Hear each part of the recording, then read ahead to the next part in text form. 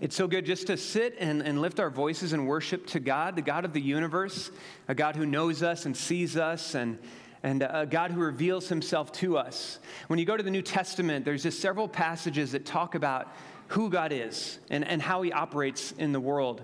You know, Jesus had a little brother named James, and James wrote about this gift-giving God. Here's what he said in the Bible.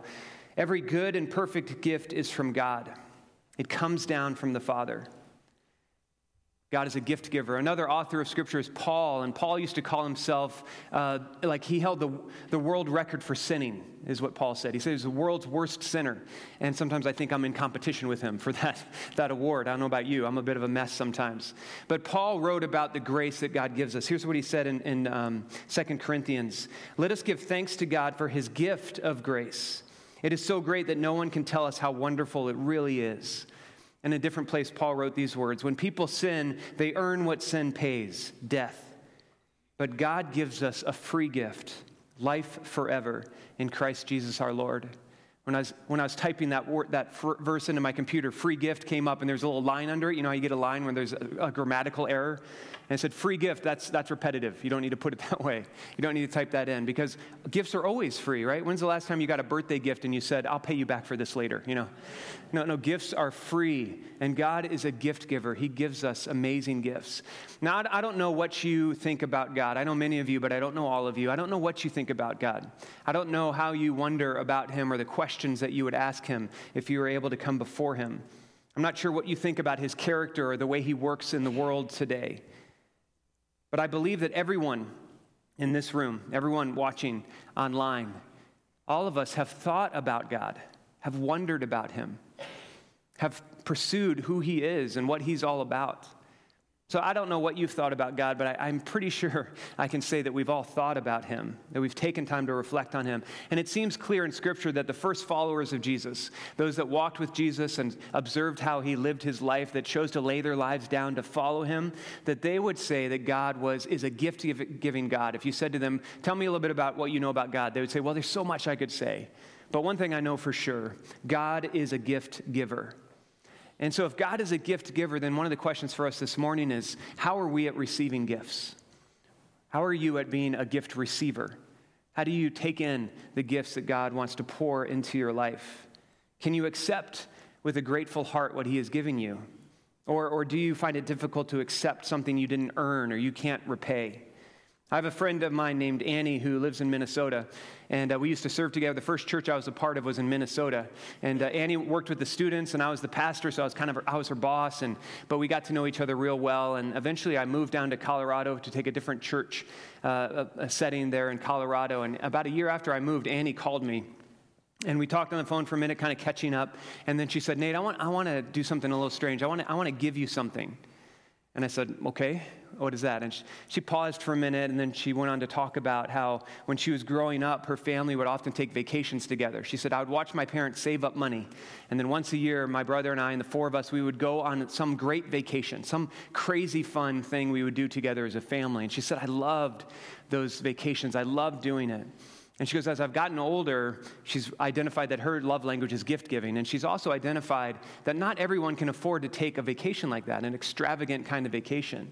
And she said, a little while ago, God put on my heart that I should start saving up money as a single person working full-time. I should save up money, and then I should bless somebody else by paying for them to take a great trip.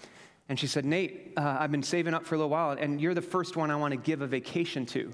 So I want to send you on a week-long cruise to Alaska. That's what she said to me. And I was like shocked into silence for a minute. And when I got my wits about me, I was able to say, well, actually, Annie, I prefer a Mediterranean cruise, really. I mean, if we're going to go somewhere, that's where I'd like to go. No, of course I didn't say that.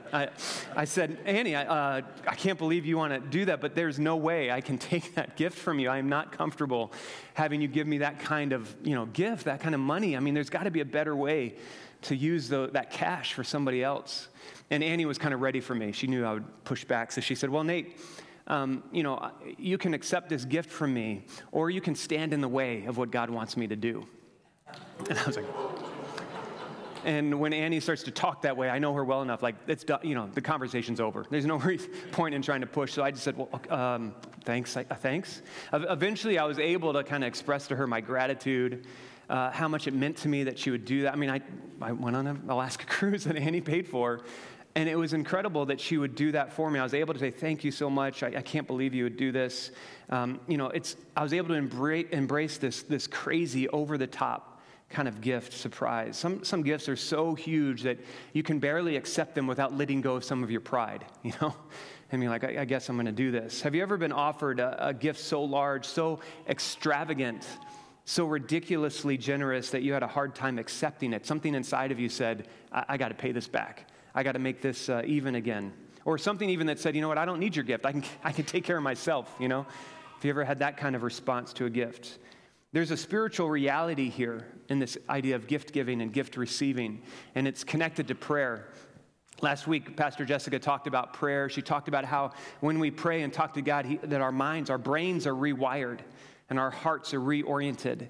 She talked about when we pray, we are able to see our brains fire up in different ways. When we find peace and strength and hope as we're talking with God, He's working inside of us. These are the gifts that God gives us. And the week before that, we talked about asking God for things. We said, what are you asking God for? What are you searching out in your life? How are you knocking on the door of heaven and making your requests? And there are times when we do this and God helps us grow in our understanding of who He is as we have these conversations with Him. And God is working every day to move around us. But there's a thought that some of us have. There are times when we don't ask God because we've embraced this idea that we've heard around sometimes. It says, God helps those who help themselves. You guys ever heard that phrase? God helps those who help themselves. And some people actually believe that's in the Bible. That's scripture, which it's not in the Bible.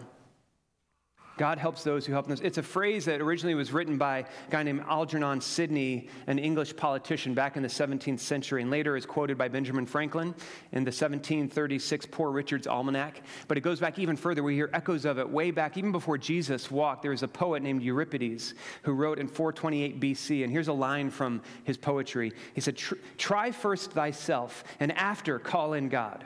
For to the worker himself God lends aid." So you hear that phrase in there, don't you? First work at it yourself and then ask God to step up. God helps those who help themselves. Now, it's a half-truth kind of statement because there is some truth to it. There are things that God invites us and asks us to do. There's ways that we're supposed to show up and participate in this world so we can provide for ourselves and provide for those we love. In Proverbs 6, it says this: you might sleep a little or take a little nap. You might even fold your hands and rest. Then you would be poor, as if someone had robbed you. You would have little, as if someone had stolen from you. In other words, there are things we're supposed to do. We're supposed to work to provide for ourselves. In the New Testament, Paul would write to his protege and say, "But those who won't care for their relatives, especially those in their own household, have denied the true faith. Such people are worse than unbelievers." So, when we're able, we're supposed to work and provide for ourselves, be in a position where we can help others and invest in others around us. But there's also this other side of this half-truth, and sometimes we grab hold of that. And the lie has to do with our inability to accept a gift from God. God helps those who help themselves. Well, the opposite of that is God does not help those who do not help themselves. And that doesn't sound at all like the grace we read about in Scripture, this undeserved favor, this unearned benefit, a gift we cannot pull from God's hands. We simply must receive it, the grace that God offers us. And the problem with living in this belief that God helps those who help themselves is that I become my first resource. I'm my first strength. God is second, and people are a distant third. I grit my teeth. I suffer in shame and doubt. I fight hard against others to try to get what I need for myself. And I'll go after God only after I've tried everything that I can do. And I'll never go to another person to ask for help. Or if I do, I'm going to say, okay, but how can I make this even again? How can I make sure that I pay you back for what you're doing for me? I don't want to be indebted to anyone, so I'm going to make sure we work this out. It's our pride that doesn't allow us to ask for help. It's our misaligned self-image that says we don't want to bother someone with what's going on in our lives. There's this Midwest nice culture that we live in. I was in Minnesota, now in Kansas. We don't want to bother anyone with our life. Jessica shared with me some great memes about our Midwest nice culture. I want to share these with you. Midwesterners asking for a favor. Hey, could you help me with this thing? Absolutely no pressure, though. Totally okay if you can't. If you'd rather run over me with your car, that's cool. Are you mad at me? Right? This is the tone that we carry around with us in our Midwest culture. One more here. Put the next one up there. In the Midwest, it's customary to say, all good, no worries, when it's not all good, and there are plenty of worries, right? We don't want to burden other people with what's going on in our lives. It can be difficult for us to ask for help, to open up what's really going on and invite God to move on our behalf. If you're here this morning and you're looking for hope and help, if you're looking for healing, I just want to say, ask God, talk to God about it. He is a gift giver. He wants to pour into your life what is needed. Don't make it the last thing you do. Let it be the first thing you do. Invite God to move. He is not stingy. He is not limited. He is not hesitant or unsure. He is ready to bring what you need, but we need to ask for it. We need to come to him and open our hands and receive the gift from him. There's a passage in the New Testament, in the book of Hebrews, that talks about this idea, and I want to invite you to open up to it with me. Hebrews chapter 4. It's way in the back of the New Testament, almost one of the last books in the Bible. Hebrews 4. We're going to look at verses 9 through 16. And we're not sure who wrote the book of Hebrews. A lot of people believe maybe Paul did because it sounds a lot like the Apostle Paul. But Paul would often start his letters and end his letters by, saying, hey, it's me, Paul. And then he would say, checking out, see you later, Paul. But he doesn't do that. There's nothing like that in this letter. In fact, there's an ancient church leader from the early church who lived in northern Africa named Tertullian, and he wrote about 150 years after Jesus left the planet. And he said that he said Hebrews was written by Barnabas, the co-worker of Paul that kind of traveled with him in that first journey. So maybe Barnabas wrote Hebrews, but we're just not sure. But we know it's scriptural, that it's helped the church for centuries, and so it's in the Bible for that reason. And the point of Hebrews is to help us understand that following Jesus is the best kind of life we can live. That there's no other way to encounter God and walk with God than through Jesus. He is the best. And even compared to the Old Testament way of life, the Old Testament law, the Ten Commandments, and all the instructions the Jews lived under, that Jesus fulfills all of that and raises us above that into even a better relationship. And so in Hebrews chapter 4, the writer's talking about that. Look at verse 9.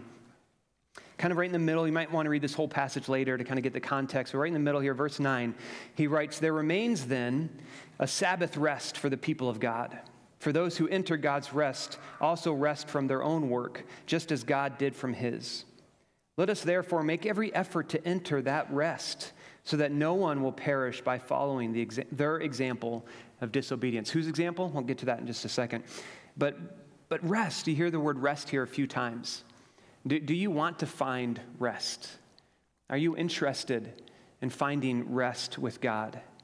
Life so often does not feel like rest. We're busy, we're hurried. And even when we try to head out of town and get a few days off, when you jump in the plane and fly to the beach, you ever been on vacation, sitting there enjoying a day off, and all you can think about are all the anxious, worried thoughts of what's going back home. What's waiting for you when you return from a few days off. When the writer of Hebrews here talks about rest, he's talking about a life that we are created for, a life of purpose and energy and power and focus, all the good things that God wants to pour into our lives. And he kind of sums it up by saying rest, a place where you are able to let down and be present with God fully, a place where you can sit with him. And he's specifically going back to the Old Testament people, the Jewish people, as they're wandering through the wilderness, leaving slavery in Egypt and heading to this land of promise. And they're moving towards that land of promise. The land of promise for them was rest, was a place of comfort, a place they could call home. And God is guiding them all the way up to the doorstep of that place, this land. Do you want to find rest? And maybe a better question would be, what do you do with rest? Can you engage with rest? Is it a waste of time from your perspective? Is it hard for you to rest? The people of Israel, they get to the promised land and they're at the doorstep and they can't get in. They don't go in. First, they don't go in because they don't know if God really wants to give them rest, really wants to give them the land. And so it's a trust issue. And then a few weeks later, they try to do it on their own. They say, okay, let's take it. And they forget to invite God into the equation. And so it's their pride that keeps them from entering that place of rest, their home. So in Hebrews 9, the writer says, let's go into that place of rest. Let's find that Sabbath rest that we are promised and invited into. He says, don't be like those in the wilderness who would refuse it because of their pride, because of their lack of trust. He says, enter, find that place of comfort, find that home. In verse 12, he continues. He says, for the word of God is alive and active, sharper than any double-edged sword. It penetrates even to dividing soul and spirit, joints and marrow. It judges the thoughts and attitudes of the heart. Nothing in all creation is hidden from God's sight. Everything is uncovered and laid bare before the eyes of him to whom we must give an account. Why is it hard for us to enter the rest? Well, the word of God will help us figure that out. Why can't we enter the rest? The word of God will peel back the layers of our heart and help us examine what is it that keeps us from finding a home with God, from finding our place with God, our conversation with God. The Word of God is really the revelation of God. It's how we know Him. It's how He reveals Himself to us. God would not be knowable if it wasn't for His Word. And the Word of God here, it says it's like a scalpel that cuts right down into our hearts. It gets through all the self-righteousness, all the pretending, all the earning, all the ways we try to make ourselves look good. And it slices through all of that and gets down deep into what's really going on. And there are times we don't even know why we're doing what we're doing. God offers us this gift of grace, and we see it there under the Christmas tree, but we're not opening it. We're not even taking it and receiving it because we're so busy. And Scripture helps us see what we're doing. This half-truth that God helps those who help themselves, it's confused our approach to God, because the truth is God helps those who are willing to receive His grace. God helps those who are willing to receive His way of life, His gift, His grace. And God's word reveals our posture towards Him. Are we living in grace, or are we living some other way? Let's wrap this up, verse 14 through 16. He says, therefore, since God's word has been given to us, since we know who God is because we've been invited into the rest, therefore, since we have a great high priest who has ascended into heaven, Jesus, the Son of God, let us hold firmly to the faith we profess. For we do not have a high priest who is unable to empathize with our weaknesses, but we have one who has been tempted in every way just as we are, yet he did not sin. Let us then approach God's throne of grace with confidence so that we may receive mercy and find grace to help us in our time of need. Let me ask that question again. Do you want to find rest? Do you want to find help in your time of need? What are the areas of your life where you need rest? Are you asking for hope? Are you seeking and searching for peace? Are you knocking on the door to understand what you're supposed to do with this one life that God has given you? If you are, then the writer says, walk into the presence of God. Come into the throne room of grace. Stand before the eternal King and talk to Him about what's going on in your life. Jesus has opened the door and invites us in, and walk in with confidence, not confidence in yourself, not confidence in all the good things you've done, but confident in the one who has opened up heaven to you, our great high priest, Jesus, the only one who can invite us into the presence of God. We put our confidence in Jesus alone. If you're looking for rest, if you're looking for help in need, Jesus is who you're looking for. He is the gift. He is the one who welcomes us in.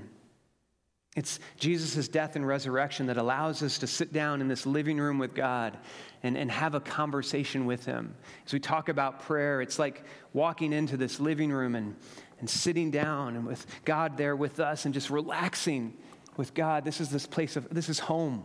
This is comfort.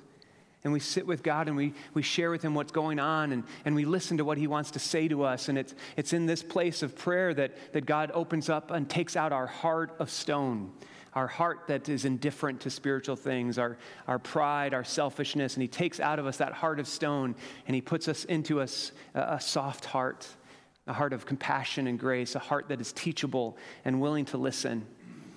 Have you found that home with God, that place of comfort with Him? The passage in Hebrews says that when we sit with Him, we receive mercy, we receive grace. And there's times when I say, that sounds really nice, but doesn't always feel like my experience. Sometimes I sit with God and I don't feel like I get what I need. Sometimes I'm left wondering, is He really listening? If I'm honest, there's times when I seem to be missing that gift that God is offering me. I've come into the throne room And I've asked questions and I've listened, but it doesn't seem like things are changing. Where's the healing? Where's the rest? Where's the transformation? Where's the help? And I want to remind you that there are different avenues that God brings his answers through. That he is always available. He's always listening. He will show up. He promises good gifts to us. And there's times when the avenue he wants to bring it to us through, we're not allowing it to come. That we've shut that down. And that's why sometimes we ask and we don't receive, because God's offering it to us through a certain avenue that we've kind of closed that door. So what are the different ways that God brings his help through? Well, the first way God brings this gift to us, the first way he responds, his help comes to us, is through his Spirit. The Spirit of God is poured into our lives when we become followers of Jesus. And the Spirit of God can shift things in us, can change us and transform us in powerful ways. Jesus told his followers it was a good thing that he was leaving. He says, it's good that I go, because when I go, God is going to send the Spirit of God into you. He's going to dwell in you. And it's good that you're going to have the Spirit of God with you. Here's what Jesus said. He said, I will ask the Father, and he will give you another helper, that he may be with you forever. That is the Spirit of truth, whom the world cannot receive, because it does not see him or know him.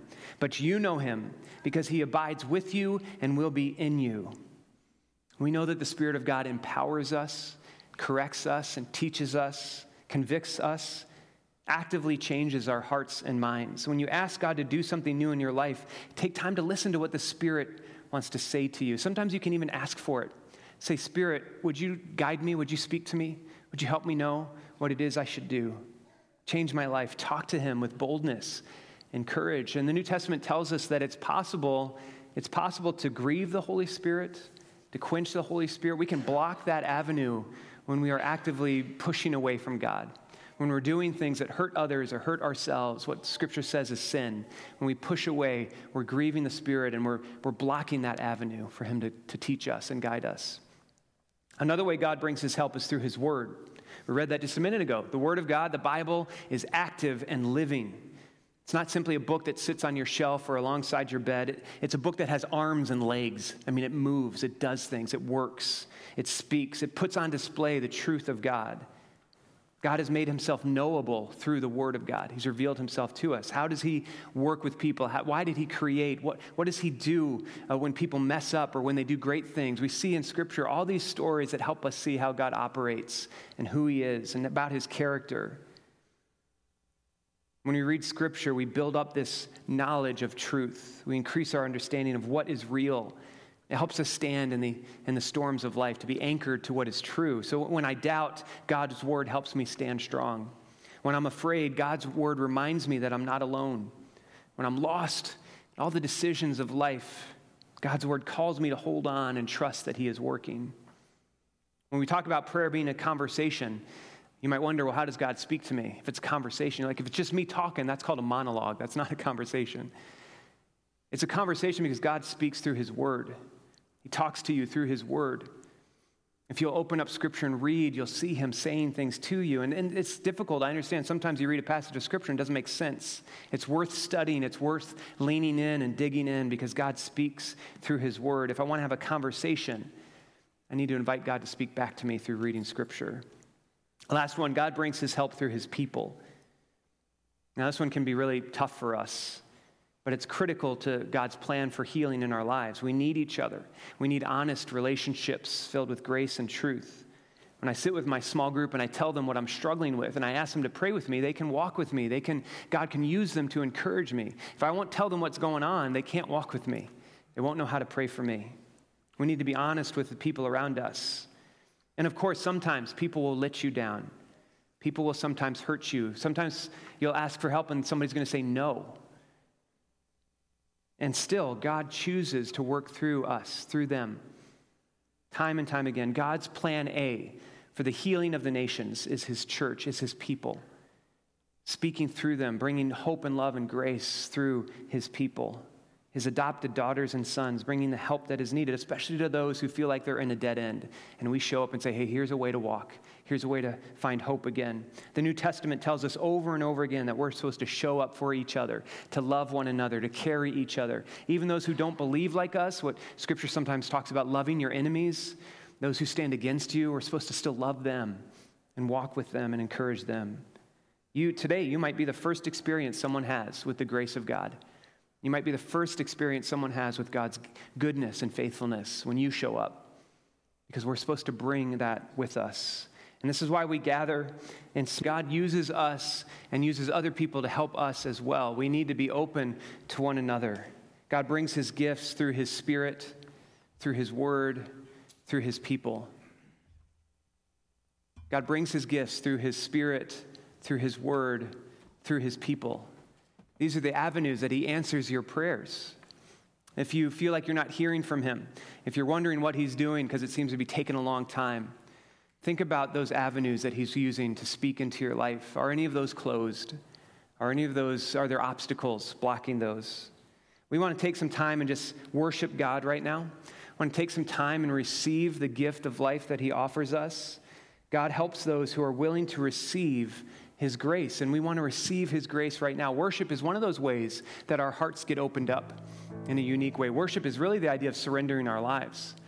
So we're going to sing a few songs together as we finish up our service. We're going to invite God to speak to us. And I want to encourage you to take whatever posture is going to help you during this time. If sitting where you're at and reading some scripture right now would help you, do that. If sitting and just opening your hands to God so he might pour into you his Spirit, do that. If you want to stand up and lift your hands, do that. If you want to come forward and just kneel at the altar here and pray in God's presence, you can do that. Let's take some time and just receive this gift of life that God has given us as we sing. So let's worship together. What's incredible about the grace of God is that we can worship like this anytime. His presence is just as available to us tomorrow morning as it is right now. Don't miss out on what the Spirit of God is doing in your heart and in your life. Invite him. Talk to him. Ask him to move. Open up yourself to the work of the Spirit and the words of his scriptures and the voices of his people to help you grow in faith. It's so good to be together this morning. I'm so glad that you're here. As you go, take with you the Spirit of God. He invites us to bring him into the world, to be light and salt and hope for all that we encounter, all those that we see. So go and bring light to dark places. Next Sunday, we'll gather again and talk about listening to God, being silent before him. I hope you'll join us. We'll see you next Sunday. Go with God. Amen.